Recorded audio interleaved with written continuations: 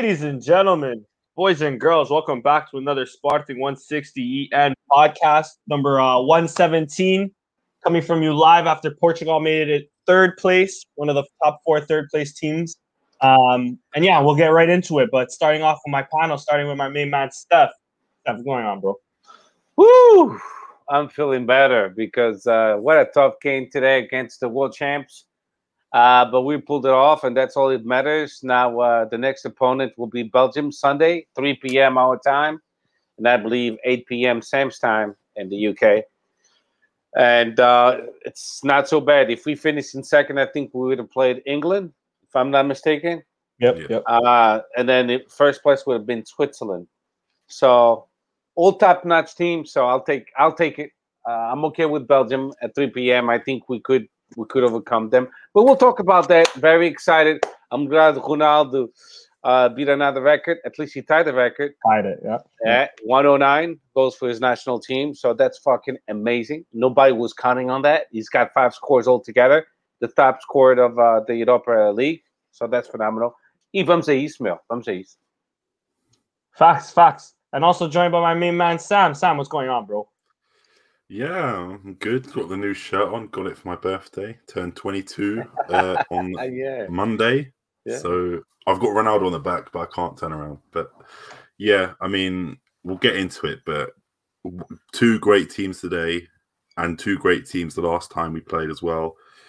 I mean, the quality of this tournament, I think, has been fantastic. So I'm looking forward to speaking out with you guys. Facts.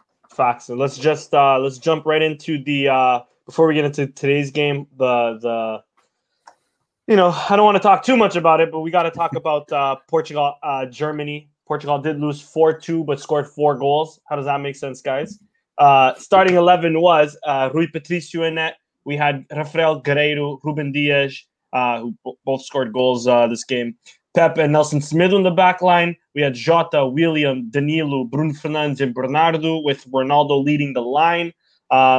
Steph, I'll start it off with you first, dude. What were your thoughts on this 4-2 loss to Germany? We deserve to lose. There's nothing I can say. I was looking for the lineup, and now you have it on the screen. Even better, easier. There's only one person to blame. Fernando Santos. Joaquim Low tactically deu-lhe like we say in the Portuguese, gíria, bem de bola. He prepared the game better. And he saw that Nuno Mendes and Rafael Guerreiro, they were unprotected. That Diogo Jota and Bernardo Silva were basically told, hey, you can navigate waters up front. Don't worry about the back. And Germany had a field day.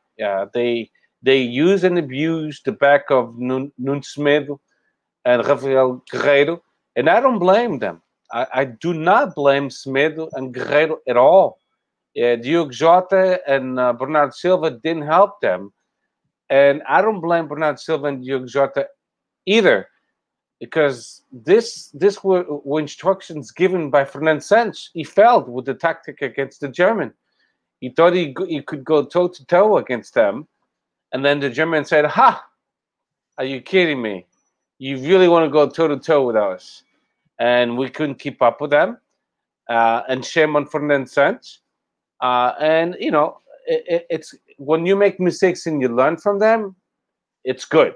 Because we're human beings and we will make mistakes. And the tendency is to learn from these mistakes and evolve and get better. And against France, we have to kind of correlate both games together.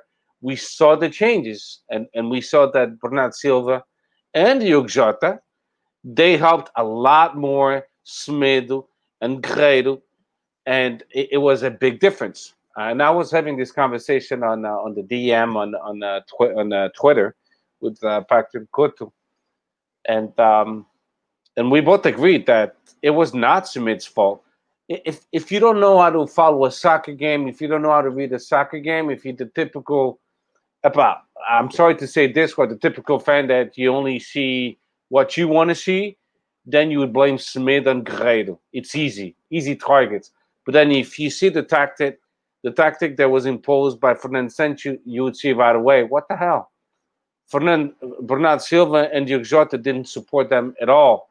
And then Danilo and William Carvalho didn't drop towards the middle. So you saw Smedo divided and great a lot of times towards the middle and unprotected on their 6. And then when you stop and think, you tell yourself, is it the player's fault? And then you realize, no, it's not. It's actually the coach that told them to play this way. So shame on Fernando Santos. Today, much better against France, and we'll talk about that. Much, much, much better. I think the only one that sucked in that party in that game was the referee, to tell the truth. But coming back to the game against Germany, they deserve to win. They exploit our weaknesses, and we didn't adjust it. I mean, we suffered 1 goal, no adjustment. We suffered the 2nd goal, no adjustment. We suffered the 3rd, 4th goal, no adjustment. I was like, what the hell is Fernando Santos waiting for? Epá, o gajo deve estar bêbado. That's what I was thinking. I was like, why is he not telling Bernardo Silva and Diogo Jota to support Guerreiro and Smedo? Or to tell, Danilo, but Danilo can only do so much as trinco, a defender, a defensive midfielder. And William Carvalho was more focused in playing offensively. But I agree, he shouldn't even be playing. He shouldn't have been even included in this Euro at all. William Carvalho shouldn't even be playing in this Euro. Shouldn't at all. He doesn't play for Betis. Mas por caralho é que ele foi convocado? Seriously, it's not because he screwed Sporting. It has nothing to do with that. It's logic. He's not in his top, the peak of his career. He's not performing well at Betis. Why would you call him when we have a lot more players in the sub-20, under-21 team that could perform better? I mean, I would have played Potts instead of him, to tell the truth. But I'm glad that he didn't play against France. But to wrap it up against Germany, we deserve to lose. Germany played much better. Congratulations to Joachim Low, because he set up the team. He was able, him and his coaching staff were able to study Portugal really well. They saw our weaknesses. They saw how Fernando Santos liked to play. And I just don't get it why it took Fernando Santos so long. I don't think he ever adjusted the team. And that's why we suffered 4 goals. And, congratulations to Germany. That game, it belonged to them. And 4-2, it could have been 6-2. Or let's say 6-3, because Renato Santos had a great kick against the post. But, that's all I have to say. Muito pobre do Fernando Santos. Cagou no anzol. Agreed. 1,000% agreed. How about you, Sam? Yeah, I agree with everything Steph said there. I'm not going to reiterate his point too much, but Germany were going to come into this game looking for a win. They lost to France and they need every point they can get, and a win pretty much will secure them into the next round. So I don't know why Fernando Santos thought William and Danilo and soaking up pressure would be the best way forward. Like Steph said, Nelson Semedo was an easy scapegoat, but it was Pepe's positioning, Ruben Dias' positioning that led to those goals. And Germany were fantastic. Gnabry, Muller, Gossens are some of the best in their league. Gnabry and Muller obviously play for Bayern Munich, and we all know how good they are. So I don't think it was such a surprise that we lost, but I think it was just in the manner we did, scoring the 2 on goals. Ruben Dias has looked shaky the whole tournament, as Guerreiro. I'm not really sure if we've had anyone stand out in the defence or midfield, and maybe until today, but obviously we'll get into that in a bit. But I think Fernando Santos got this all wrong, and the loss is 100% on him. If you look at that team, look at Germany's team, you can see why we lost the way we did. And I think even no matter what happens this tournament, I think this has got to be Fernando Santos' last, just because this is a golden generation when you look at it. We've got Renato Sanchez, Palhinha, Pot, Ruben Dias, Cancelo, who's obviously not there, but even like Pedro Neto, but he's ruining these players by going so defensive and soaking up the pressure. look at Bruno Fernandes. You can say that he's not been well, but if you look at him, if you look at the team, then how is Bruno supposed to play well in that sort of formation? Him and Bernardo Silva are so restricted. But I think fair play to Germany. They took advantage of the weakness and 100% the deserved winners there. Yeah, facts. I just want to also, on that same point that Steph brought up earlier and that you also brought up now, we looked a lot better when Danilo finally dropped into the third center back. It could just be like, I think by then it was already 4-1 when we brought on Danilo in the back line. I could be wrong. It could have been 3-1 by then, but we at least looked a lot more solid with him back there, which, like you guys were saying, it was stopping that gap, because similar to what Steph was saying, it's not Nelson Semedo's fault because for the second goal, because if he covers in, the player out wide gets the ball. If he goes out wide, the player inside then gets the ball, and it's even closer to our net. So either way there, Rafa should be tracking back, or Bernardo, I can't remember which one it was. Danilo or William should be in that position as well to stop the cross from going in, or at least stop the guy from the front post. So yeah, it's easy to say it was Nelson Semedo, but when looking upon it again, wasn't necessarily him. I don't know how much you guys want to talk about this one, but how much do you think we're missing João Cancelo, especially in this game against Germany? I thought João Cancelo was a huge factor that we were missing going forward in the counterattacks, and even defending. I think he's a lot better than Nelson Semedo. I don't know what you guys have to say about that. Yeah, I mean, the João Cancelo would have been. I don't know. I think he would have been caught in the same dilemma because it wouldn't matter, because the problem was the tactic that Fernandes imposed. Maybe it would matter in one or two plays, crosses and so on. But that specific game against Germany, you could have had the best right fullback in the whole world with that tactic, and he wouldn't succeed. It's that simple. It's that simple. But João Cancelo would be important. I like him personally. It doesn't matter that he came from the Benfica youth. He's a great player. Tem grande pulmão. But pulmão he can last a long game. Yeah. But he got the COVID-19 and he couldn't make it, and that sucks because Semedo is going to get exhausted. But Dalot today, he showed composure, and the reason why I like him in a game like Belgium, because he's tall. He's taller than Semedo, so corner kicks and stuff like that. I think he's going to be a nice addition.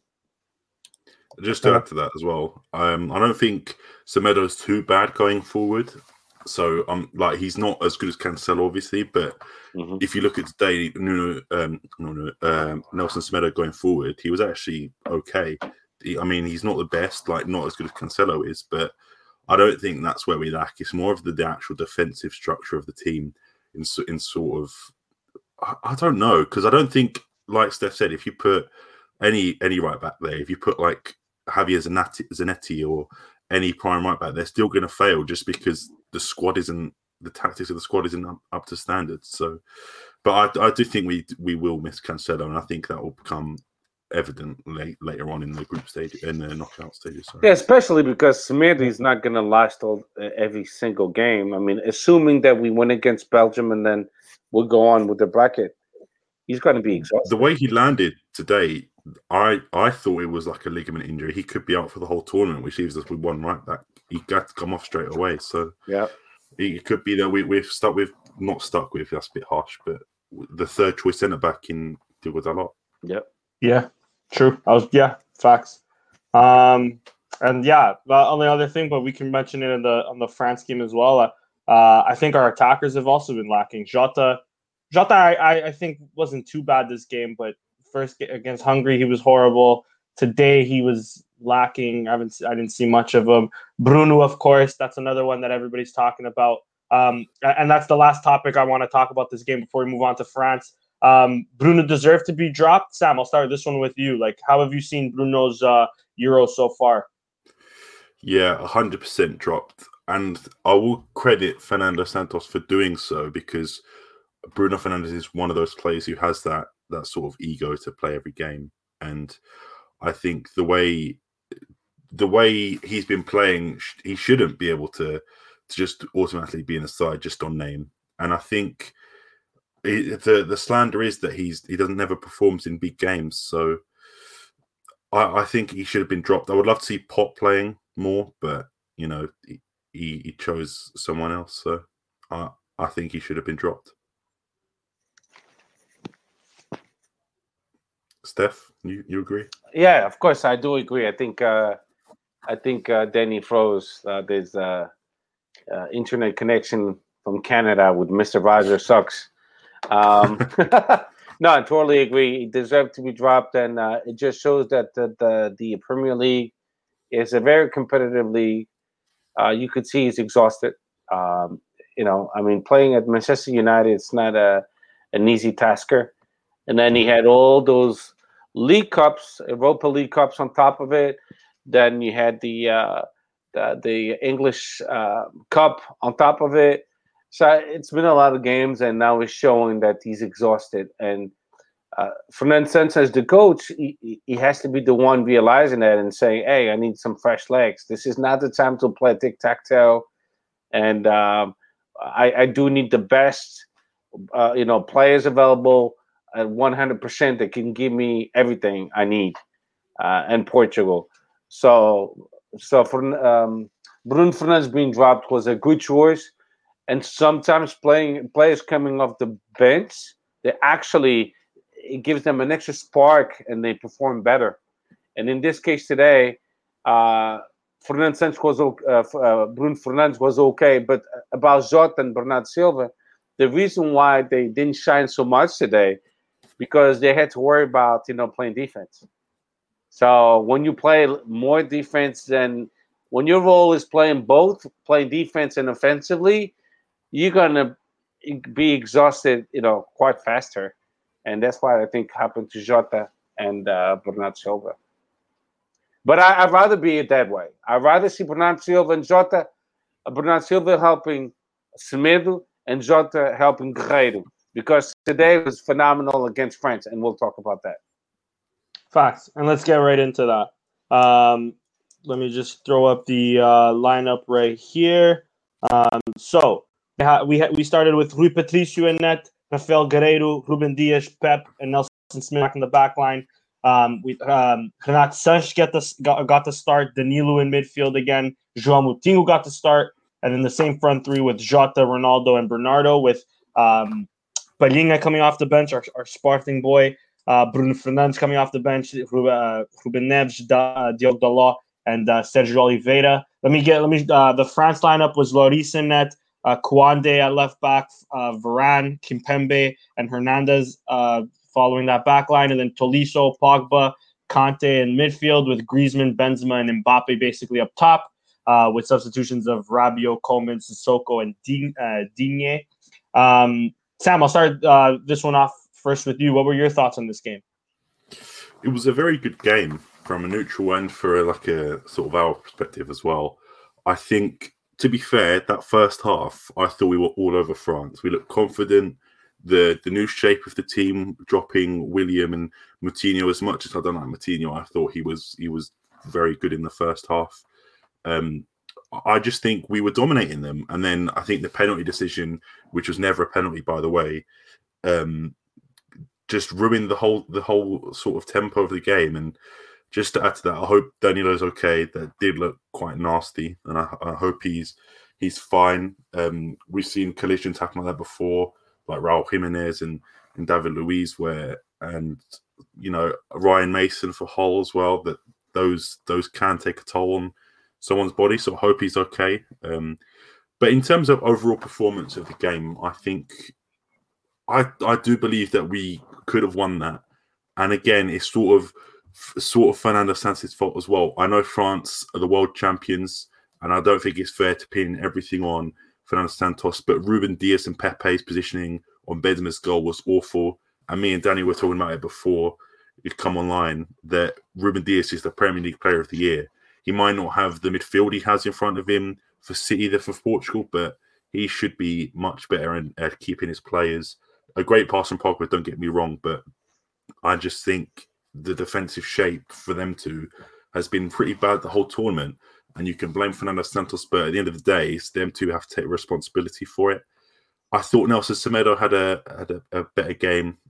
Still a bit shaky defensively, but when you have to man mark Mbappe, you're going to get skinned quite a few times. I don't care who you are. Mbappe is just fantastic.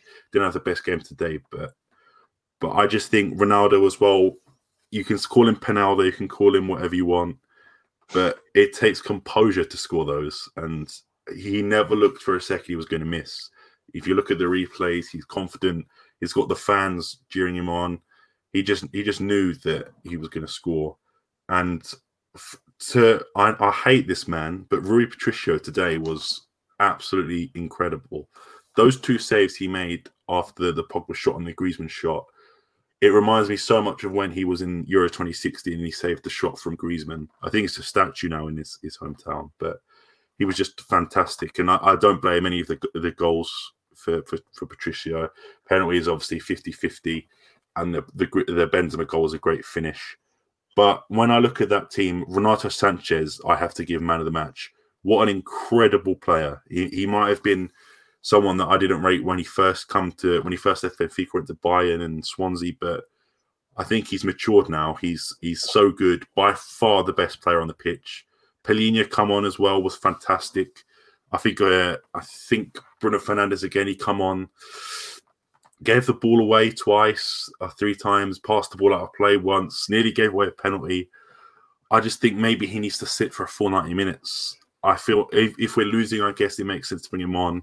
I can't remember if we were losing when he come on. I think we might have been. I think we were tied still 2-2. But at that time, yeah, I think Hungary was beating Germany. I think. Yeah. But one thing more I'll say about it is the substitutions that Fernando Santos makes. Pelinha was a good sub, but Sergio Oliveira, I just don't get how he gets minutes. And Dalo obviously come on for an injury, but Sergio Oliveira and Ruben Neves, I don't know if those are the best. I know we had to shut up shop because we were trying to play for the point, but I just think I was going to mention this last game as well. When you have Pot, who is the top scorer of the Liga NOS, but you bring in Rafa instead when you need a goal, just doesn't make sense to me. I get Rafa's fast, and maybe he has some skills that Pot doesn't, but Pot is a guaranteed goal. I know it's different playing style, different plays you're playing against, but I just think Pot should have been given a chance, if not in the Germany game, in this game.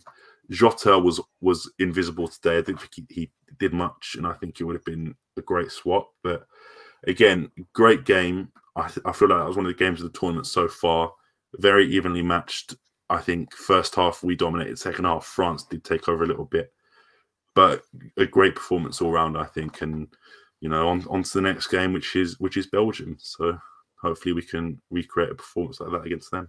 Facts. Quick question for you before passing off to Steph in terms of the substitutions.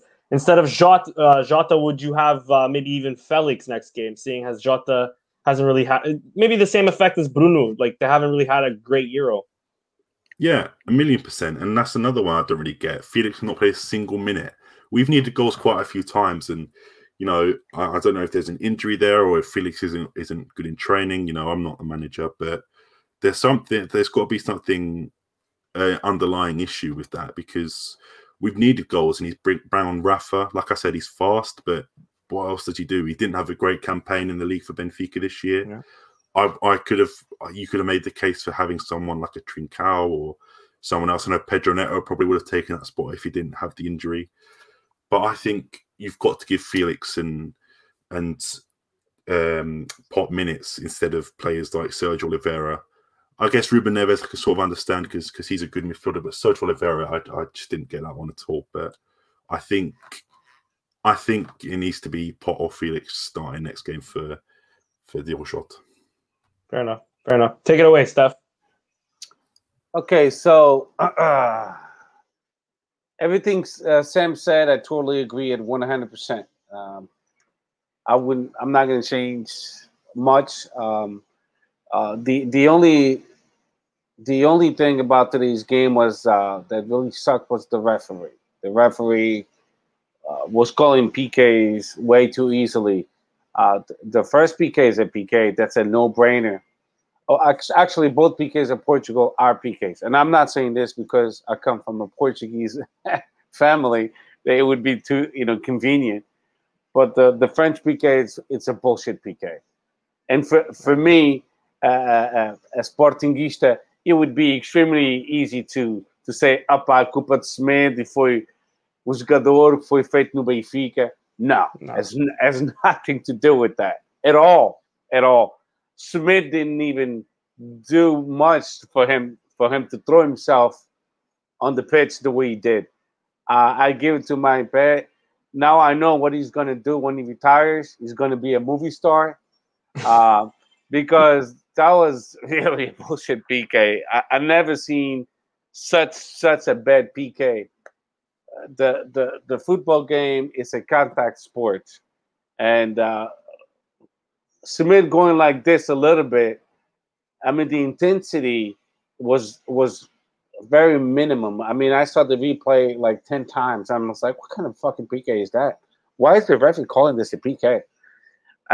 But he did, but I don't blame Smith at all. So I would give -5 to this referee. About Quick the game. question: did the ref go look at the footage, or was it just VAR that gave? Well, I know he initially gave it, but did he after look at the footage? He didn't look at the footage once this game. Not a single time. No. He trusted the VAR, but that's the way. That's the way it's supposed to be. Have you watched the Premier League game? The Premier League games. I mean, they don't even at all. They totally trust the VAR, and I get it. Unless it's a PK, I think they have to go check the PKs. But most of the time in the Premier League, they totally trust the VAR, which I like that, by the way, because you don't waste as much time. But the game itself, I mean, a great performance, like Sam said, from Renato Sanches. I love the intensity. I love the muscle he brings to the midfield. I just think him and Palhinha, they will be lethal together because they both in top performance, of their career. They both really want it, como a gente diz em português, com fome de bola. And it'll be foolish of Fernando Santos not playing both of them together in the next game against Belgium.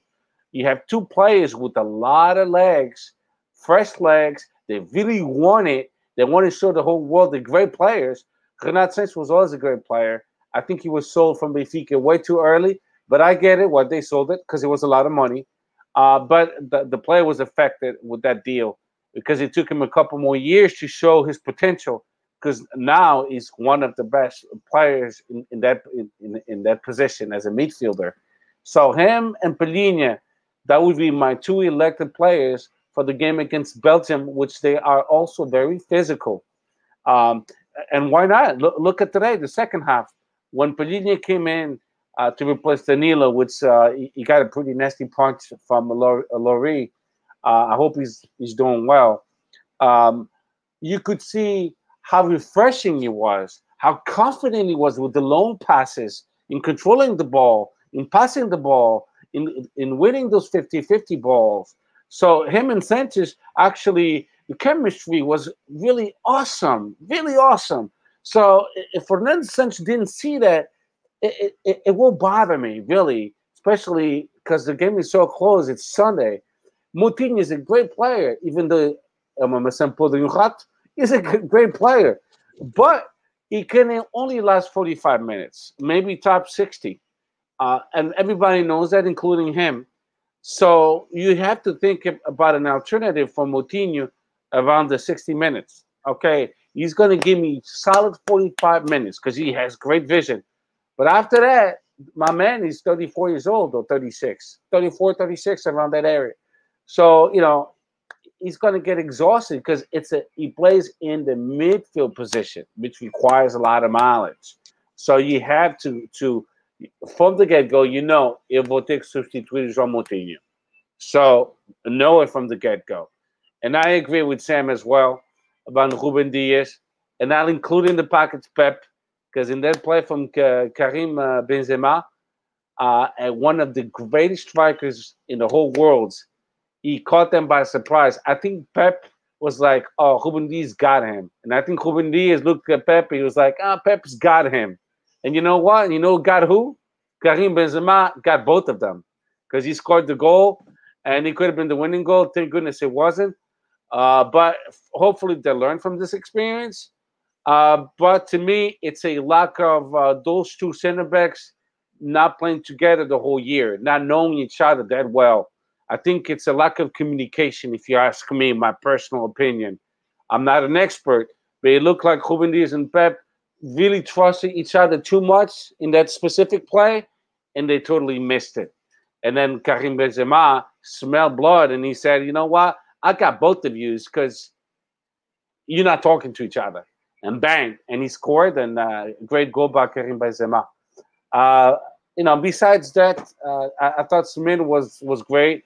Diogo Jota and Bernardo Silva, they finally did what they're supposed to do in the 21st century of a modern football player, which is also to play defense. You don't get to play only offensively. That's only Cristiano Ronaldo. And, and even Cristiano Ronaldo today was dropping up to the midfield and playing a lot more defensive. So great adjustment by Fernando Santos. He did learn from his mistakes against Germany. And that's why we didn't lose today, because we adjusted quite fine. But I would have played with Paulinho from the beginning, with Renato Sanches. And I'm not really concerned about if Dalot plays instead of Semedo. The only concern I have is if Dalot gets hurt, now who's going to play? That's my concern. Because if Semedo is really hurt, like Sam said, it could be a ligament problem. Now who's going to play? Nunes Mendes should be good to go for Belgium, hopefully, because Guerreiro looks a little bit beat, out of gas. So we could, use him to refresh the left wing. But we shall see. Cristiano Ronaldo is going to stay. Rui Patricio is going to stay. Pep Ruben Dias is going to stay. They just need to communicate a little bit better among each other. But I would like to see Guerreiro being substituted by Nunes Mendes if he's good to go. And Smith, if he's hurt, Dalot, I trust him. I like him. He's a good player. Moutinho, I would start him again with Sanchez and Paulinho. I would go with that. And then, we'll talk about the potential lineup against Belgium. I guess that's going to be... No, keep going, Steph. What about your top three? I just want to bring up, because you mentioned Paulinho, I just want to bring up this one play from him. Yeah, which is phenomenal. Maratinha. Aí está, tuno. Yeah. Just have to bring that up, bro. Yeah. But yeah, what about your top three? What about your front three? Would you keep Jota, Bernardo, and Ronaldo, which essentially Fernando Santos has? Or would you change that up a bit too? Like I mentioned, maybe Felix, maybe Pot, Rafa. He against Hungary, he came in and did something. Forgetting who else maybe on the bench too. André Silva. There's options. André Silva, it's to replace Ronaldo, or to take away Jota or Bernardo Silva, to put another strike inside the box, because now we're losing the game. We need to score a goal, and then you put two strikes inside the box. So the only time André Silva will come into the pitch will be either if Ronaldo comes out, which is not going to happen. Let's be honest. Hopefully. Yeah. Or unless it's injury. Or if if we're losing and Fernando Santos has to remove, in this case, Bernardo Silva or Jota, and then o Chuveirinho starts putting balls inside the box to score, to overcome the negative result. João Felix, I like him, but the problem is he has to play defense against Belgium. Tudo ou nada.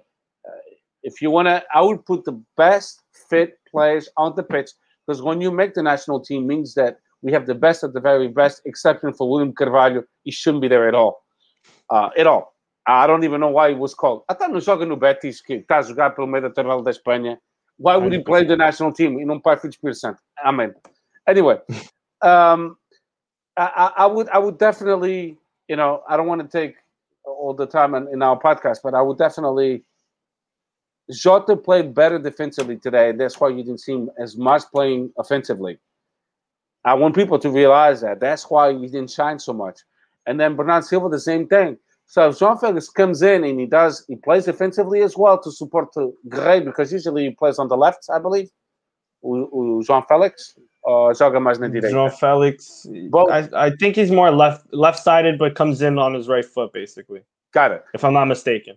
So if Fernando Santos talks to him and says, "Hey, I'm going to put you in, but you're going to have to play defensively, and you're going to have to support Guerreiro or Smith or Dalot or Nunes, then I'll put you on, but you're going to have to give me 100%." And it should be just like, Kim Patins and ball and futsal. When they exhausted, they tell the coach, "Hey, preciso de uma substituição." If you tire, you need to tell your coach, because we allowed how many? 5 substitutions. Yep. So let's do it.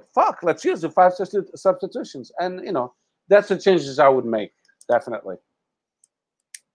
And I would give a chance to Pot. 23 goals. It must mean something. Yeah. Honestly. And I don't want to take him off per se or have him starting over Bernardo, but today, maybe Bernardo had a much better game. Maybe that, like Sam mentioned earlier, it has something to do with Bruno not being on, so Bernardo has a bit more space to operate. But I haven't been impressed at all with Bruno with Bernardo as well. A lot less with Bruno. Don't get me wrong. I think the Bruno criticisms are valid and deserved. Even today, he came on, he was a mess. Yeah, I don't know. He was scared to be on the ball. Like Sam said, he could have given away a penalty. Should have maybe even given away a penalty. He's exhausted, bro. He's exhausted, of course. His back must hurt from carrying Manchester United and Sporting for 2.5, 3 years now. So I don't blame him for being exhausted. I just think if that's the case, yes, I hope he doesn't start as well. I actually agree 1,000% with your lineup for next game. I think maybe just Moutinho. I would honestly start Sergio Oliveira. I know Sam was getting on him, but I think he personally had a great season with Porto. I think he finished as one of Porto's top goal scorers. He was Porto's best player, hands down, a team that almost chased us down to first place. Of course, it's not the Porto of the last 2 years, don't get me wrong, but he still had a really good season. I think he still deserved the call-up. And honestly, that's only if we're playing if we're not playing Moutinho, I would have Sergio Oliveira. If not, then either Bruno. I would love Pot in the middle to play that Bruno position instead as well. I think there's so many solutions in this team that it's boring. I don't even want to say boring. It's too pragmatic to go with Moutinho. We're too good of a squad to be too afraid to play a France who they're good World Cup champions. All the respect to them, and we have to respect them. But come on, we still have a good enough team that we can face them olhos a olhos. But split the shift. I mean, I think Fernando Santos realized, Moutinho já deu o que tinha a dar. And then for sure. And it was like minute 65 or 70 when he substituted him, and I was like, okay, at least now he's reading the game, which is good. Yeah. He's awake. No viu 20, so that was good, because João Moutinho, like you said and what I said, he's not going to last 90 minutes. No. Exactly. And honestly, if we ever do play Danilo again, it has to be his third center back to me, because that was his better position. I think definitely at PSG this season he played more as a center back, and he played better as a center back. And I've been yelling for years to play him as a center back in Portugal, alongside Pep when we were so thin in terms of center backs. So if he does ever come back into the lineup, hopefully it's at center back. I can't really think of anything else that happened in this game. Let's I guess move on to Belgium. Sam, give me your 11 that you would do for Belgium. Yeah. I'm going to keep the same back line as today, unless Semedo's injured. Then we'll put Dalot in there. So I think that will be it for me. Midfield, I'm personally going to go with Palhinha and then Renato. And I'm actually going to keep Moutinho in, because I actually thought you could say he can last only 60 minutes, but I feel like the 60 minutes he does last, his quality, he's calm. Mm-hmm. Mm-hmm. So I think with the young players, with Palhinha and Renato, you do need to have that experienced voice in midfield. Mm-hmm. And we know Moutinho is good friends with Ronaldo. Ronaldo likes him, and I think that does bode well for us. And up top, I'm going to go with Bernardo. And I think maybe I personally would like to see Felix, because Belgium centre backs are quite slow. The Tongan's up there. Alderweireld is a good defender still for Tottenham, but he's also lacking in pace. And if Vermaelen plays as well, also a slow person. But I think Steph nailed it when you've got to play for the team, not for yourself, and he has to come back and defend. But also, I think I'd swap it up. Maybe Andre Silva. I feel like Benzema today was so good in that sort of role. France have so many strikers, but Mbappe plays as the winger as well. Griezmann plays as well. They're all good strikers. And I feel like the more attacking threats we have on the pitch, the better we're going to be, because it's pretty much just everything on Ronaldo at the moment. And he's 36. And you saw this game. He was tired, and I don't blame him at all. I feel like maybe getting Andre Silva on will sort of take the load off him. So for me, I'm gonna retract my statement. I'm gonna say Andre Silva, Ronaldo, Bernardo. I would make one change. It wouldn't be for the full 90 minutes unless he was playing well from the get-go. But if João Felix is questionable because of his physical abilities, then I would forward the idea of putting Potts.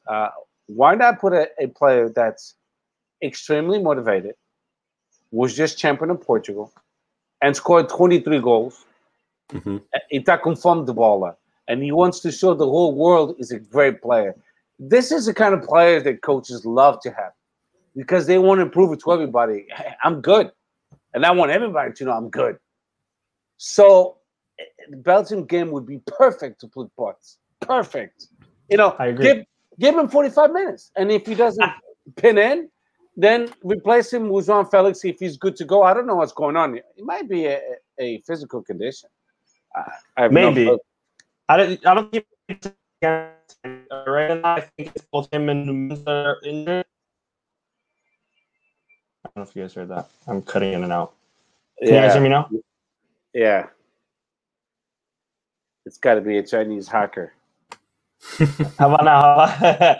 You hear me now? Am I good? Am I back? Yeah, you're back. My internet's a mess. I was saying, I don't know. I don't think he made the bench today, but I think it has to. I think it's him and Nuno Mendes. They're both. No, he didn't make the bench. They're both injured. Exactly. But I agree with you. Why not play Pot? And on top of all of that, what you're saying, it's somebody relatively unknown. The Belgians won't be ready for this. They won't be expecting a Pot to come in. And two, nobody. And if I'm not mistaken, no Belgian player in that team has played against Pot. What's up, bro? I think you're back now. Or you're not. Like you're finally in. What up, boys? Hey, what's up? What's up, Chris? Just drop it in. All right, I think it's working now. Yeah, you're good. You're good. Give us your what would you have against Belgium? My what against Belgium? Your 11 against Belgium. 11 against Belgium? Maybe from today. So I probably would keep the back line as it is. I don't know if Danilo has a concussion or not. I feel like he probably does. But that's fine because we could start Palhinha. He actually got some burn today, so I know Fernand Santos at least trusts him enough to put him in the game. Unlike Pot, who he clearly doesn't even trust enough to have as an option. So yeah, I'll go Palhinha. Maybe more success with Bruno through the middle. Because I think Renato, Bruno, and Palhinha could be a pretty good midfield. And then front three, Ronaldo, Jota. I don't want to start Bernardo. I don't really think he's done enough to keep his place. But there's not that many other great options. Rafa, I don't know. I think Rafa's probably better off the bench because he's pacey against tired legs. So yeah, I guess I'll just keep the front three as well. I was even saying if Felix is available, though he's probably injured. What would instead of Bernardo or Jota? Yeah, maybe I would replace Bernardo rather than Jota. I mean, they've both been pretty average, I would say, but Bernardo's pissed me off more times than Jota has. Agreed. What were your overall thoughts about the France game? I have really nothing else to talk about, and then we move on to get to Sporting things. Like, I mean, I was going through it for certain stages of it. I mean, I didn't even pull up the Hungary game until like the 50th minute, because after Benzema scored, I was like, all right, so we're going to have to watch this now because we might not take care of business ourselves here. And then just to see the Hungarians score literally 10 seconds after the Germans scored was just like such a gut punch again, because I thought we were going to be good no matter what. So, yeah, I mean, the Germans didn't score until like the 85th minute. So, like, just knowing that we're one counterattack away from being completely out did not make me feel safe or secure in any way, even though the game probably in like the 83rd minute, both teams kind of drew the non-aggression pact and just kind of like agreed to tie, because for both teams the tie was fine. It was funny though. I don't know if anyone else caught it, Fernando Santos started freaking out in like the 93rd minute, because I think he realized that the Germans were probably going to be safe and that they were about to play Belgium if the result stood. So he's like trying to call off the non-aggression pact and like tell them to go for it. But it's like, dude, the game's been dead for 10 minutes. It's the 93rd minute of +4. Like, there's nothing going to get started right now. So, yeah, that was that. I mean, that tells you about what Fernando Santos was thinking about Belgium, was he's trying to avoid playing them in the 93rd minute. So, yeah, it's a tough draw. It's a tough side of the bracket. You're going to have to go through Italy, Belgium, and France again probably to reach the final. We got on the easy side in 2016, so I guess it's only right that we end up on the hard side this year. But yeah, I mean, I thought we at least deserved the draw. I mean, if we literally played like that against Germany, we potentially could have won, would have at least drawn. Definitely would not have gotten battered. And if we didn't get battered, then we wouldn't be playing Belgium right now. So, I mean, let's just hope we're in for Fernando Santos masterclass. Facts. All right. That's Euro talk. We'll get back to predictions towards the end of the podcast. Let's turn a bit more to Sporting. Before passing it off to Sam and the transfer rumors. Let's start with the clear renovations happening at Stadio Alvalade. It's looking like a pariah. All sandy right now, changing our grass. The green benches are finally coming in, but the renovations they're saying the completion is going to be like 2022, beginning of 2022, if I'm not mistaken. And the tiles outside the stadium completely falling down.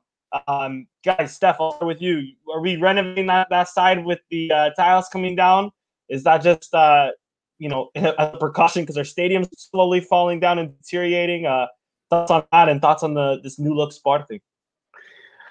I personally like it. I think they should remove every single goddamn tile. I never liked it. It looks like a washroom. I think the tiles that they used are ugly. Like, I think they could have used other tiles and made it look less bad. I think somebody on Twitter, I forget who it was, but he painted the stadium, photoshopped it with green and white. I think it was Mundo de Leal. Yes. Thank you. Mundo de Leal. Very good taste. I liked it. It's nice and simple, but that's our Sporting and the big symbol of our lion.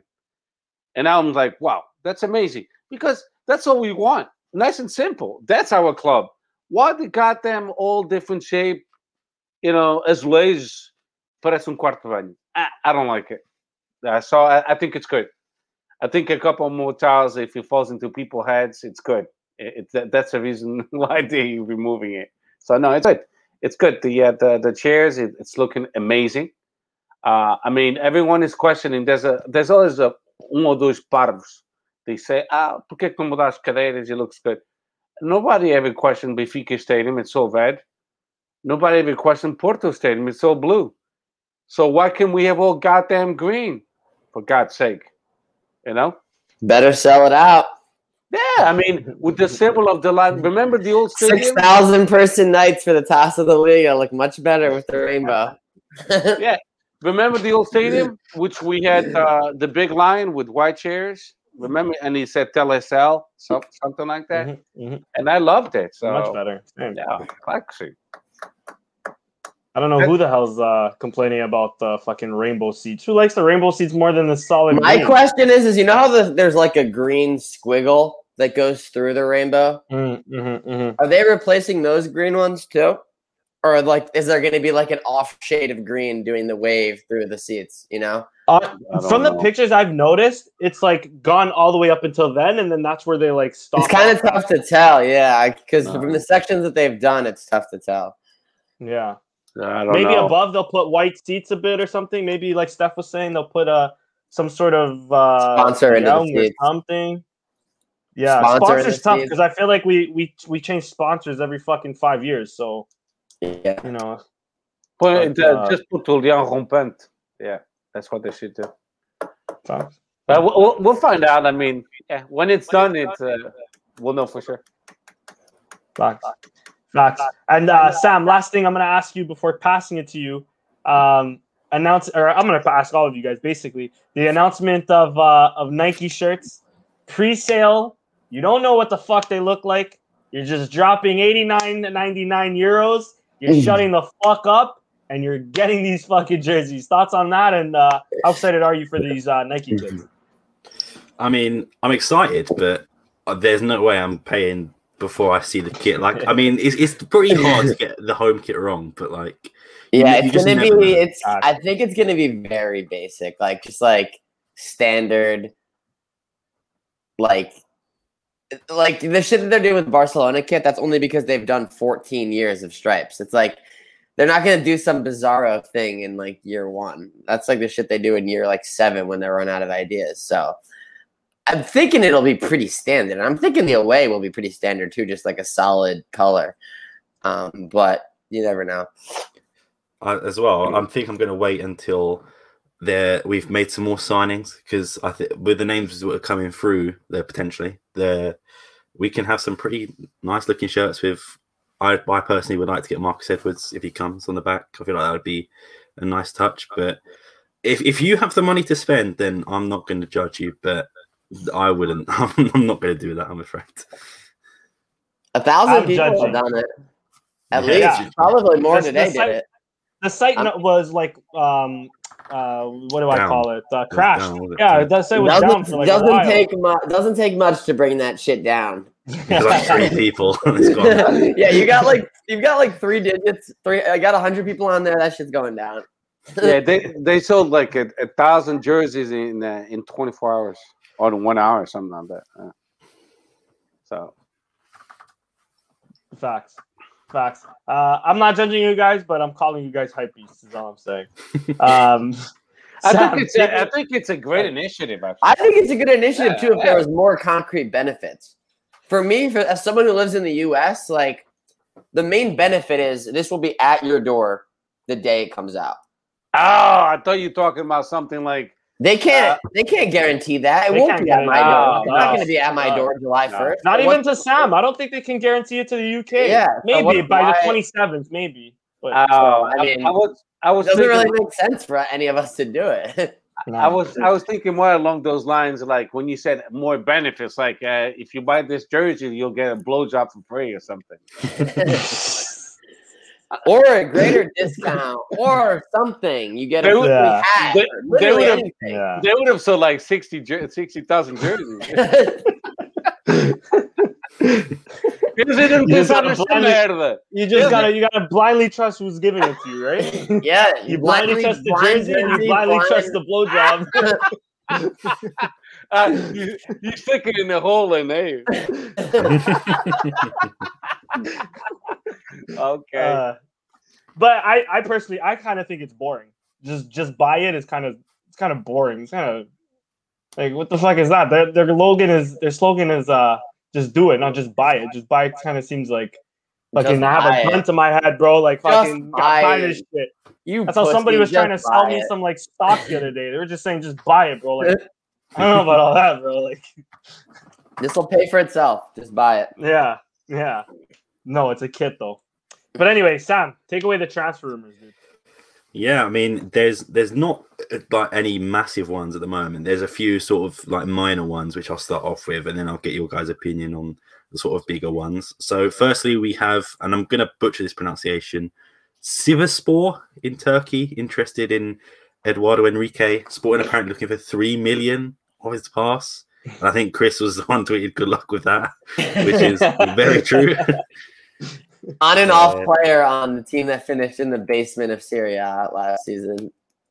Yeah. That's what you're getting. Good luck. But yeah, a man who has been, I think he's got us a lot of views on our Twitter page, Valentin Rossier. Whenever we link in with someone, we get the Turkish guys always retweeting and asking us questions, which we appreciate. We do. Linked to Lazio and Celtic now, which adds to Marseille, Besiktas, Fenerbahce, and probably some other teams here and there as well. Those are the main ones. Yeah. Next one, after 7 years at Sporting, Diogo Sousa is rescinding his contract. It was also linked to Antalyaspor in Turkey. Never made a first team appearance and was in the team of under 23s, apparently underperforming as well. This is the big one I wanted to get your opinion on. Daniel Vass? I don't know how to actually pronounce the name. Just seems to be a done deal for £2 million from Valencia, former Benfica player. I don't know if you guys watch him, but Chris, do you have any opinions on this? He seems like a good signing. He's been at the Euros as well, right? Yeah, with Denmark. Yeah, he's been playing right back for them, I think. 34 years old. Yeah, I mean, he seems like a utility guy, which is a right back center mid. That's basically what Nanteas Nunes was pretending to be last year, right? So that's basically what this guy actually is. So I don't see a problem. It's a good. Seems like a relatively good price too. Yeah, definitely. Our guy George hooked us up with a discount on that one. Appreciate it, brother. From Valencia too, right? Yeah, of course. We'll pay later with hidden fees. You'll see. That's what I'm saying. Yeah, and his salary is just gonna be forty feyu, I think. He's gonna have a fat salary. Yeah, that's my only worry about him. That's what they've been negotiating for like 10. Because what's the original report was like a week ago, I think that. Mm-hmm. So like the only thing they've been discussing is salary. Like during that time, presumably, like the fee is agreed on between Sporting and Valencia. Oh, fuck. But yeah, the next one is actually someone leaving. Jovan is apparently getting momentum to leave. Amorim wants him to stay, but if he gets up to 20 million euros, it could change his mind. Watford, West Ham, and Leeds are said to be interested, and that's from records, so pretty reliable when it comes to that. Danny, what do you think of Jovan leaving? 20 million, is that good? Would you ask for more? No, I think from the performances he did, mostly coming off the bench, most of them having impact, some of them, not really. I think 20 mil is actually a fairly good price for him, especially seeing if Mateus Nunes ends up going to Everton for 18 and he's had a bigger impact. I think 20 mil for Jovan isn't bad. Honestly, I've been calling for at least maybe a year and a half now on this podcast that Jovan is leaving the next transfer window for 15. So if he finally does leave and it's for 20, I can't complain too much about it. I think it's a good price. What Steph said with Voss is the same thing I'm wondering with Jovan, how many hidden agent fees will be behind it. But I don't think he's a judgment player, so maybe not so much. So I think it's a good price. I can't complain about that. And not linked to Wolves, thank God. So we don't have to deal with them again. Chris, think you're muted. He might not be a George Men's player, but if he's coming from Valencia, you know that he's somehow involved. Wait, but who's Jovan's linked to Watford and Valencia? Or Watford? No, I was talking about Voss. Oh. Yeah. Watford, Leeds, and West Ham are the three teams, apparently. Leeds and West Ham. I would love to see him at Leeds, actually, taking over if Rafinha ends up leaving to... He was linked to like Liverpool and Man U at one point. If he ends up leaving and Jovan replaces him, Leeds might become my second favorite team in England. I'm not gonna lie. Fair enough. Next one. Playing as many games as Rafinha played. Yeah. He also loved them. He's glass ankles too. Steph, I want to get your opinion on this one. Abola say the deal for Ricardo Esgaio was still on the table and that Amory won't drop him from his plans. Do you think it's time to give up on Esgaio, or do you think we should still go for it? I think Sporting has gotten a lot smarter making deals.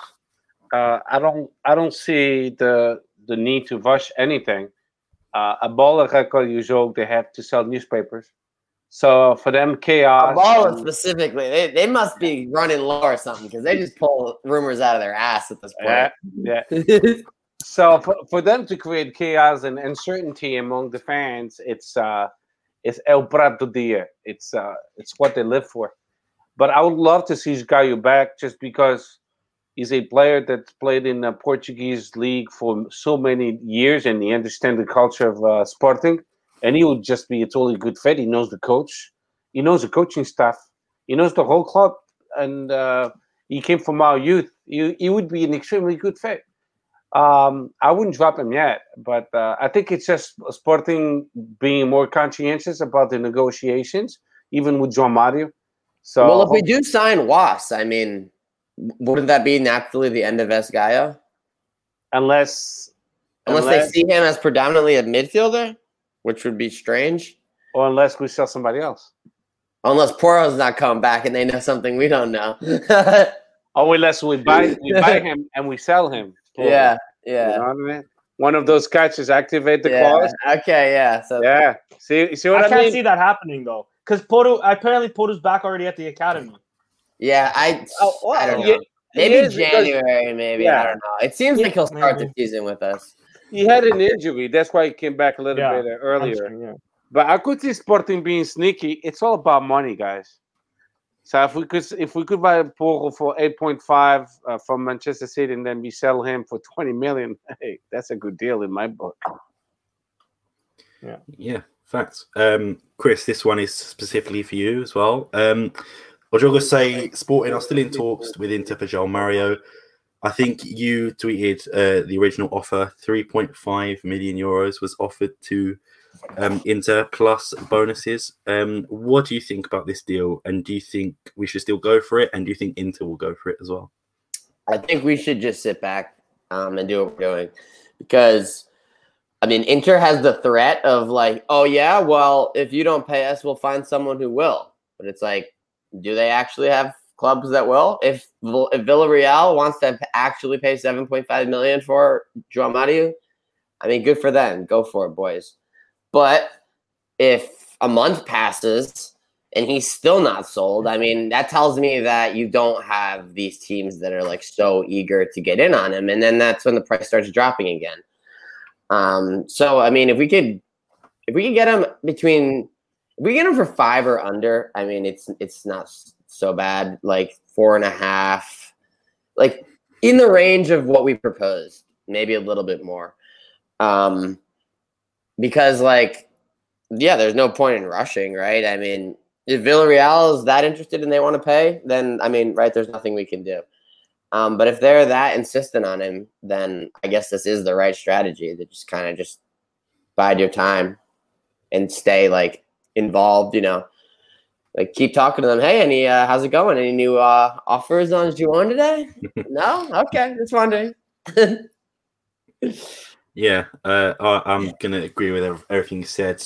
I do find it weird how it's like record saying deals on ice, Abola saying still negotiations, Ojogo saying bit of both. I mean, we're gonna find out when we see the picture of him probably shaking Randis' hand. Well, I mean, you would think that that's what he wants to do. Right, which would, like, at the end of the day, to get the deal done, the player needs to sign the contract. And if he really doesn't want to, then he won't. But you would think Juan, Sporting's his priority. But you would, like, how much does Juan prefer Sporting to Villarreal, for example? Like, will he refuse to sign for Villarreal and complicate it that much more? Or will he, accept it, if they pay? That's what I was thinking as well. Especially he said that he wants to get back into the national team. Is he going to be more watched at like a Nice or a Villarreal than Sporting? Probably. But I'm not sure at the moment. I mean, he's up there in age. He's not the youngest. He's not the oldest as well. But I mean, I could see it go another way. And to be honest, I wouldn't I wouldn't dislike him for going to Iniesta Villarreal because he won us the title. There's nothing much to give. We've got good young players coming through. I mean, it wouldn't be the end of the world, I don't think. Facts. And 2 more to go. One I'm just going to skip over. Battaglia wants to stay in Europe. Said it's down to Sporting, and they will have conversation next few days. Linked to Greece in, I think it's Panathinaikos and Olympiakos. Don't really care about him. He can go wherever he wants. So we'll just skip over that. And Bruno Paz, I think, is it Paz? Paz? Peace. Bruno Peace. Bruno Peace is apparently leaving Sporting. In conversation with Estoril and Morientes, a repurchase clause or percentage of a next contract will be included. I'm not sure who's more familiar with the B team and the under-23s. Does anyone have any sort of opinions on this? I know he had a pretty big injury. It's a damn shame. Feels like he was always close, Then he got hurt. He had a good season last year, but at the same time, it's like, dude, you're 23. Get the fuck out of here. Go have a good career. Yes and no. If you can loan him at least, I think, because he did have a really good start. He did have a good season last season. He was the captain. Third division, though. That's the only problem. Yeah, he is the captain. He scored some good goals from CDM. Mm-hmm. Like you said, if he didn't tear his ACL, I think he would have already been in the squad already. It was just unfortunate timing when he did, and then it went downhill from there. But if he does go, I hope it's this is at a time when we really had no true 6 on the roster either. Exactly. So it's when we just shipped off. Sorry, we just shipped off. Or Sousa Sintra just shipped off Pelinha to a 2-year loan. Erasmus in Braga, so we were basically stuck with Goudelli. Whereas if he didn't tear his ACL, it would have been. I think personally, it would have been Paz. But it's unfortunate. But I think a loan would be better. I just don't know how long his contract is for. But. I don't. Sporting has done that. The problem with Bruno Paz, he brings a lot of problems as far as off the field. So that's why. And the administration, they had enough. So it's his contract till 2023. Yeah, 2 more years. They're gonna cut him loose and and retain a portion of the deal, future sale, something like that. But let's be realistic. Sporting and even Benfica, Porto, and most clubs across the world, you can keep every single player. It's impossible. Some of them you'll have to cut them loose. Sure. And the smart move, like Bruno Moreira, the one who went to Vizela, we kept 50% of his pass, but we had to let him go. He looks like he's a decent player, but Ruben Amorim can only accommodate X amount of players. So what are we going to do? A C team for this? Yeah. I only have one more thing, but it's not really a transfer story. It comes from former coach Lazio. I'm going to pronounce this as wrongly as well. Is it Bologna? Is that how you say it? Yeah. Laszlo Bologna. Yeah. Recalled in an interview with a French newspaper saying that Pepe, before joining Porto, was on trial at Sporting. We've all seen the pictures of Ronaldo and them training together. He said, Pepe came to see me in my office and begged me because he wanted to stay. It was terrible to tell him to pack his bags. And I thought that was just a nice story. So that's it from me. Lonnie, he did so many good things for Sporting, but he also fucked us over so many good times too, man. Yeah. It's just, let me just quickly, just because I love that picture, man. It happened. What could have been, guys? Yeah, look at Jorge Jesus. He screwed Bernardo Silva. And he's a phenomenal player. Yeah. So, true. It happened, yeah. Yeah, but Jorge Jesus has a record of that, though, too. And he brought me no happiness, if anything. All right. That's it with transfer moves, right? That's basically all we have. Steph, I'm passing it off to you. Another championship in our museum for what is an incredible season. I think this is Sporting's best season, or it ties one of Bruno Carvalho's best seasons. The only difference is we've, of course, champions in soccer or football. So take it away, Steph. Yeah, so what a phenomenal and a way to end the season, which the season, it never ends at Sporting Club Portugal, because if we take into account we still have the youth playing, the different tournaments, and we still have our ladies in hockey. They reached the final against Benfica. that's still playing next week. So there's a lot of stuff going on still. But the most important titles from the senior team, congratulations to our Game Patins. They went to Caixa Dragão. They won 6-5. I watched the whole game, and I got to tell you, I'm going to give you two names so you could actually write it down. You can engrave it to your mind. Joaquim Pinto and Miguel Guilherme, the two referees of that game, they suck. They should never be allowed to be referees in Joaquim Patins. They were a disgrace for such a great game. Two great teams. The Portuguese league is considered the best league in Joaquim Patins. We have the best players, almost all the best players in the world. Some of them are in Spain and a few in Italy. But we are the top league. Second, it's Spain, and then third, it's Italy. So both teams play phenomenal hockey. And then those two gentlemen, they messed up the whole game. But we pulled it off. Sporting. Porto got some bad calls, but we got the most. Up to a PK with 8 seconds left. 8 seconds left. And Girão and Muralha saved the day. And then we won the title no Dragão Caixa, which gave me a lot of pleasure. All due respect, Patrick. But winning at away in the pavilion of our opponents, it's always a good feeling. Porto was amazing as a host. They pulled off the podium and the Faixa de Campeão. They were, they were not jerk-offs about that. Just like they weren't threatening to abandon the sport. Well, and breaking the trophy before its presentation. Maybe later. Yeah. Who the fuck knows? They might change their mind. But that was the 9th title won by Sporting Portugal and Joaquim Patins. So congratulations to them. And just to a really quick recap, I promise you it'll take less than 2 minutes. Today we won the second league of the ladies' second division. So they won today. So we became champions of Portugal for the second league, the ladies. And the under-20 track and field boys, they became champions of Portugal. So that's also a total of 31 titles altogether. That's how many titles we've won as a club this year. 31 titles. 31. It's a lot of titles, and really fast. In football, Campeão Nacional, Taça da Liga. Ténis de Mesa, Campeão Nacional, Super Cup. Goalball, Champions of Portugal. Futsal, we all know. Champions of Portugal, Cup League, Taça de Portugal. I don't know why people don't mention it. It was won in December in season 2020.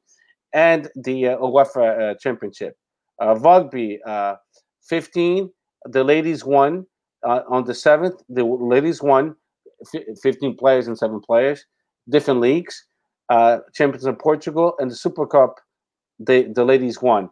Basketball, we won the championship and 2 Portuguese Cups back-to-back. I don't know if you guys remember that. Okay? Track and field, ladies and gentlemen, won in Cortamat, which is outdoors, and indoors. So that's 4 titles alone from track and field.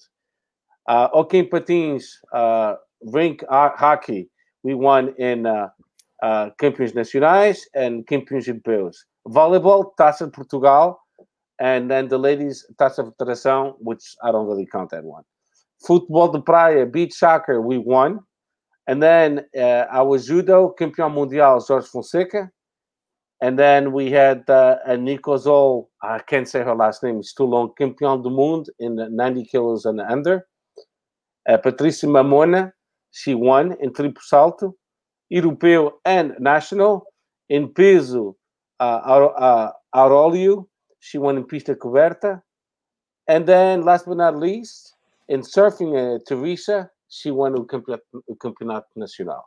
So there it is. So this is why, my boys, you are Sportingistas, because we're much more than just a football club. We are modalities, and we strive, and we're proud of it. And, I try to cultivate that in you. if you didn't grow up with that, you have to. Every time you see sports with our jersey, tem que ser importante. Nem que seja o prega, a malha, o caralho.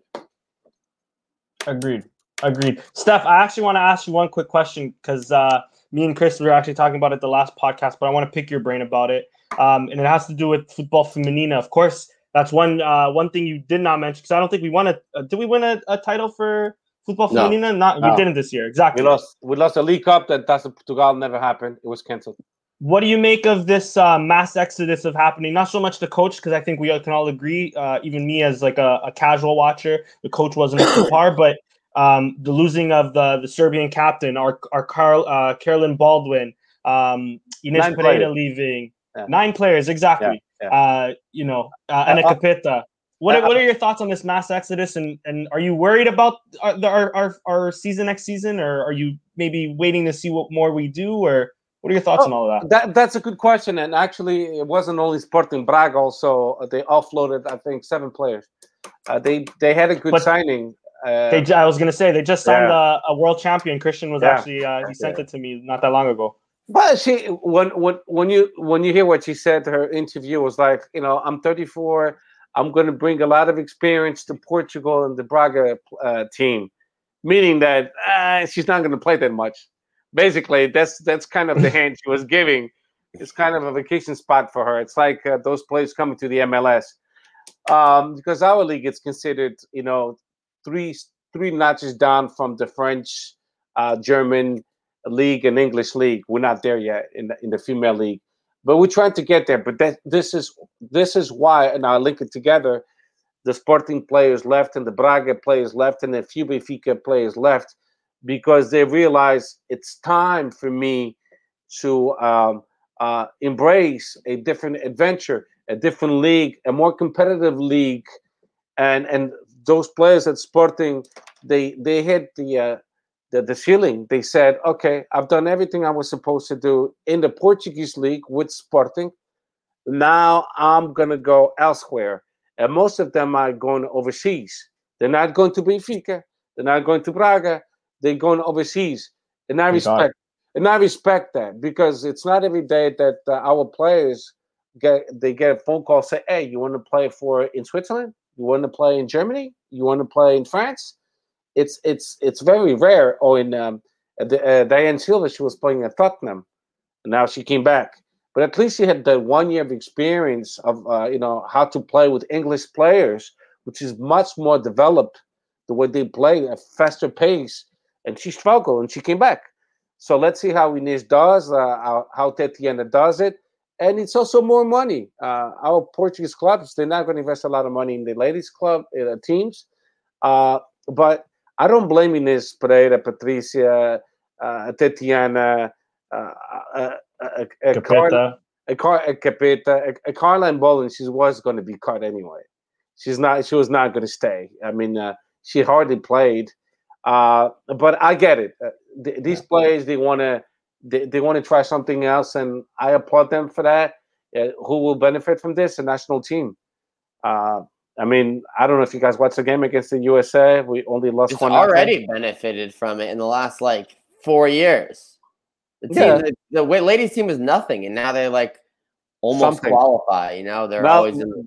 Yeah, they're at least competing. Yeah, there's something. Yeah, they were nothing. They're at least competing with. Isn't the States the best team in the world? Yeah, they've only lost by 1 goal multiple times to the US. They lost by 1 goal, but the US they were pacing themselves, and they had 20 substitutions. I mean, the US team. It's the best team. That is the best team. The US missed I think 10 goals. I mean, I watched the whole game, and I don't even know why I watched it, but I was interested. And the U.S. those ladies, they were like, whatever, we just play for fun, Yeah. I mean, we were winning against Nigeria 3-1, and we tied up. We let them tie up 3-3.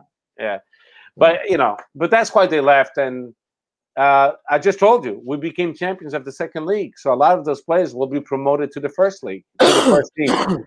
So I wouldn't worry about that. I mean, will Benfica most likely be champion because they haven't sold many?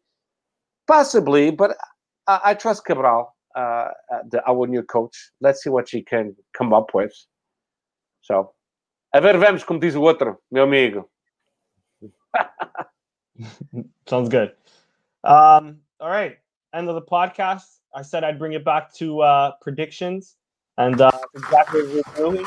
Sunday, 3 p.m. our time, 8 p.m. GMT time.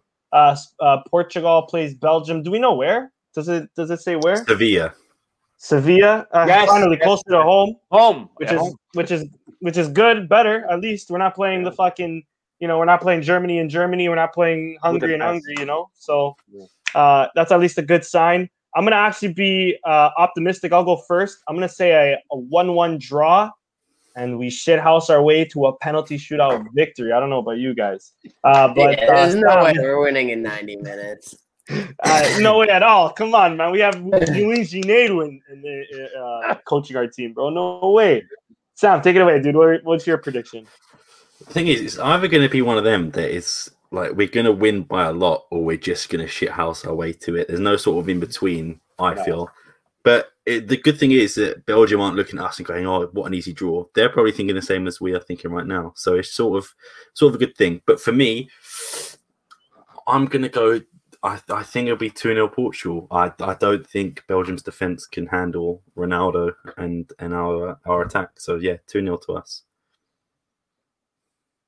I do think Belgium's a bit overrated, to be honest. Like everyone, like sucking off Belgium is like the cool thing to do, or like the easy thing to do. Good football hipster thing to do. It's like the cool, easy, the safe thing to do. But I mean, they didn't really have to play any hard teams yet, so. That's true. That's true too. But we can say the same about Italy, and I think Italy looks scary, man. Well, they also probably. They haven't played enough like good teams either. I'm gonna say 1-1 on PKs. Because if we score, like he's gonna park the bus. Like he's gonna park the bus from minute 1. Yeah, he's gonna park the bus from minute 1, and then if we somehow score while we're parked, then it's like, yeah. Yeah, facts. I don't know. Like, I'm not so. I mean, I'm not so worried about them.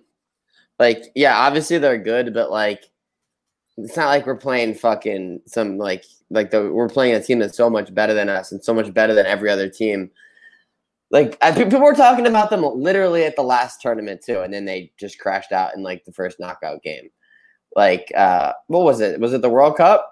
The World Cup, they finished third. I think it was the Euros before. It was the Euros before. Okay, yeah. So I mean, I don't know. I mean, they haven't proved shit. Basically, is what I'm saying. Mm-hmm. And let's not be like the team that they start to prove themselves against. We might be though. I'm telling you now. If they just come out and just destroy us, bro, like they're gonna win the whole thing, probably. But we need to prove something as well. So it's sort of like both teams need to prove that they can actually like go. So I think this game against France was respectable. The game against Hungary was sus as fuck up outside of like 10 minutes. The game against Germany was horrible, and then this game against France was good. So yeah. How about you, Steph? I think I'm going to be the only one that's going to be totally optimistic. 3-2 Portugal. Rest in peace, Ali Day. If we score 3 goals, there's no way Ronaldo isn't scoring one of them. Yeah, exactly. 3-2 hat trick. No, 2 goals from Ronaldo and the winning goal by Pedrinho. Oh baby. You remember? Obviously, we all saw the run, right? And then he ended up with the ball. And then, I thought he was going to try to play it to Jota. And then he waited too long. And then I was like, this is his chance for the banger. And he didn't have it in him. The banger we've been calling for all season was about to happen. Nope. It was a field goal. Holy he did not really even fully want to shoot that himself. That's why it wasn't that great. Hey Danny, let's take it a step further. Let's call out the other games and all the way to the final. Like So, Sam, I'll start with you. Italy, Australia. Austria. It's like Azerbaijan in the Euros too. I see Italy storming through. Probably another 3-0 for them, I think. Yeah, the white power boys stand no chance. Yeah.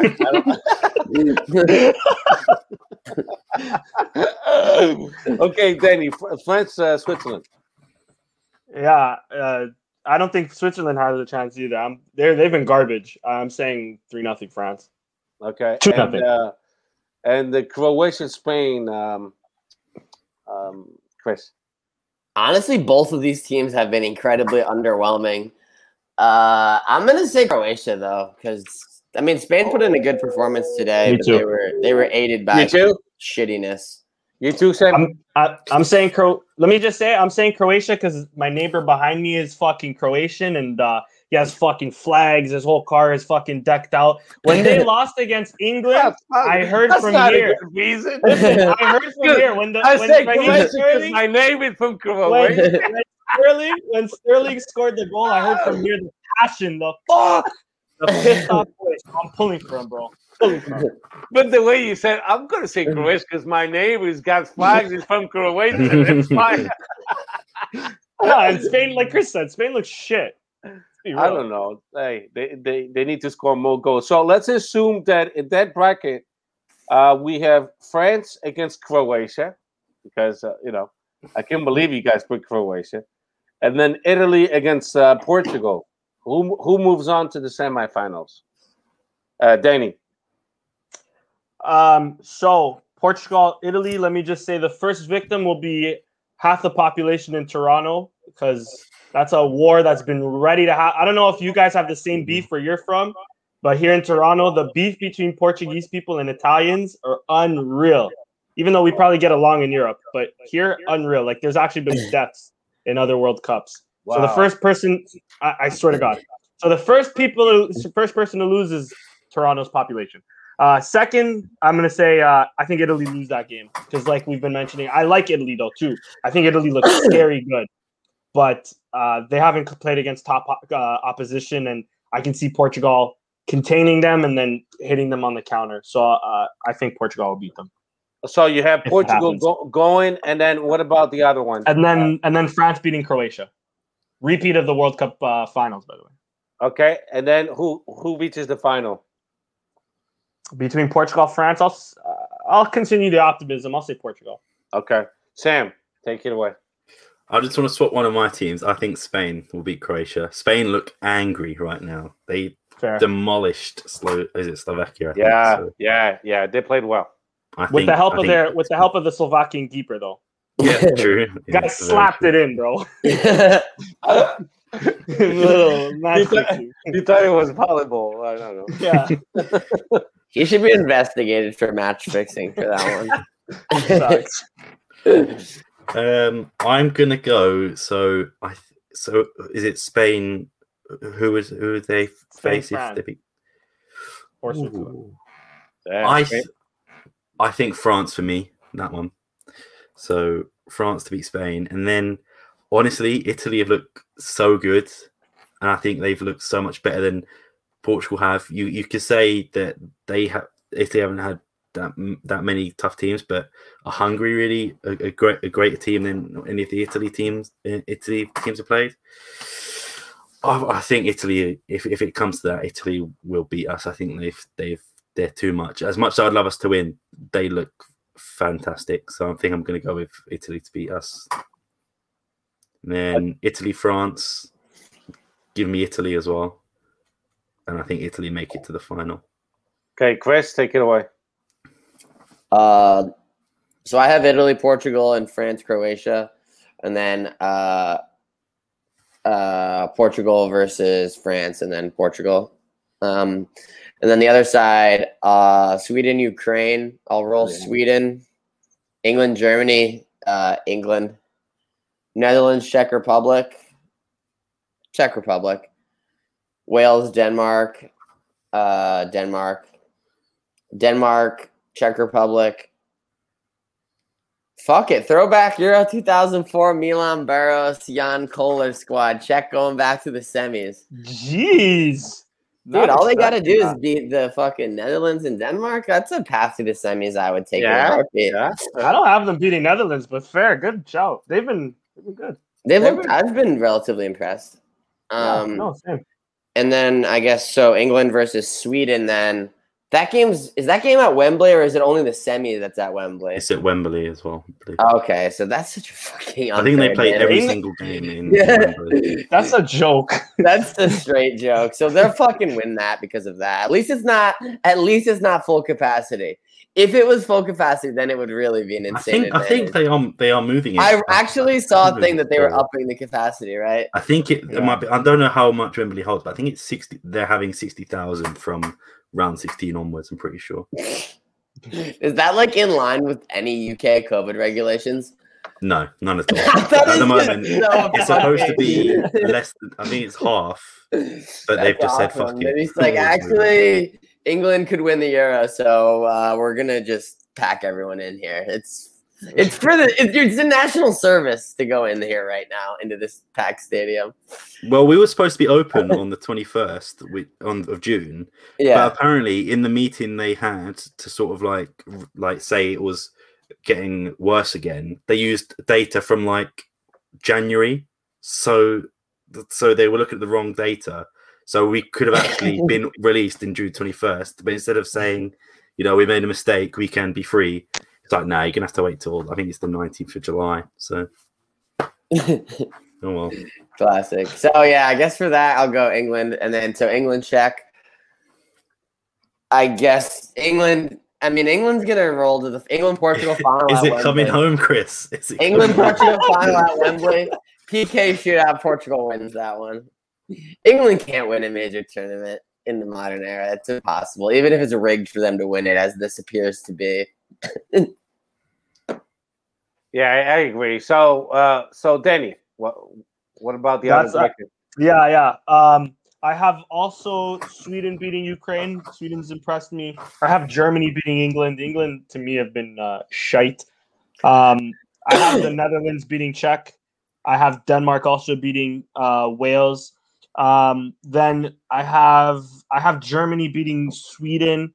I'll take the Netherlands beating Germany. I don't think I've liked watching the Netherlands play, and I'm gonna go with I'll go with a Portugal-Germany final rematch. Vengeance. Fernando Santos said if they played again, Portugal is guaranteed to win. Buddy, it's prophecy. Because he'll mark the wingers this time, because he needed a whole new game to do that. He couldn't have adjusted to that in real time. He needs a whole new game to mark the wingers. For my side, I'll go. I think Ukraine to beat Sweden. I think Yarmouk is too good at the moment, and Yarmolenko has been quality for Ukraine as well. England to beat Germany, Netherlands to beat Czech, and Wales to beat Denmark. From there, I'll go England to beat Ukraine, and I think Wales to beat Netherlands, and then semi-final England to beat Wales, and then final Italy, England, which goes to Italy. Oh, I was gonna say, is it coming home, Sam? No, it's not coming home. But they've got a good team, and they play really defensive. So I think they can make it. It's literally, if they get past Germany, they're in the final to me. But if not, they're out, obviously. But yeah. I'm just going to fast forward. So Portugal against Denmark, and Portugal wins it. Denmark. Yes. I like that. I mean, it's not that crazy. I'm looking at that side of the bracket so jealous. And I'm saying Portugal wins it because, I am a dual citizen of Portugal as well. But if Denmark wins it altogether, would love that. I'll be happy for them too. And you know why. I don't have to say it, right? For sure. That's it. I mean, I can see them making the semis easily. I mean, Wales and either Netherlands or Czech Republic, they can win those two games. Yeah. But Italy is looking good. Wales has a shot in that game. Italy's balling. They playing so fucking well. They scare me. If we could catch them in the quarterfinals, we're gonna have to play like the two most informed teams back then. Yep. Our side of the bracket is horrible. Ugh. Yeah. I mean, if we beat Belgium, we face Italy. If we beat Italy, we potentially face France or Spain. It's like, what the fuck? You've got to be the big teams at some point, though. So get out of the way early. Sorted. No. Literally early. We've been playing the big teams. Maybe Austria will do us a favor. Yeah. Maybe Austria will do us a favor. Maybe Switzerland will do us a favor, and Croatia will do us a favor. We shall see. We definitely shall. All right, boys. Another podcast in the book. Shout out to everybody that joined us today. Next week, though, Twitter question, guys. Don't let us down again, or else. You know where to follow us: Twitter, Sporting160_EN, Facebook, Instagram, Spotify, SoundCloud, iTunes, Sporting160EN. We'll see you soon. We'll see you probably next week. Força Portugal. Sunday's another must-win game, and what's 3? Oh, at 3:00. Yes, I thought Steph. I thought you were doing the Arnautovic sign for a second. 3-0. Oh, no. 3-0. Força Portugal. And Viva Sporting, of course.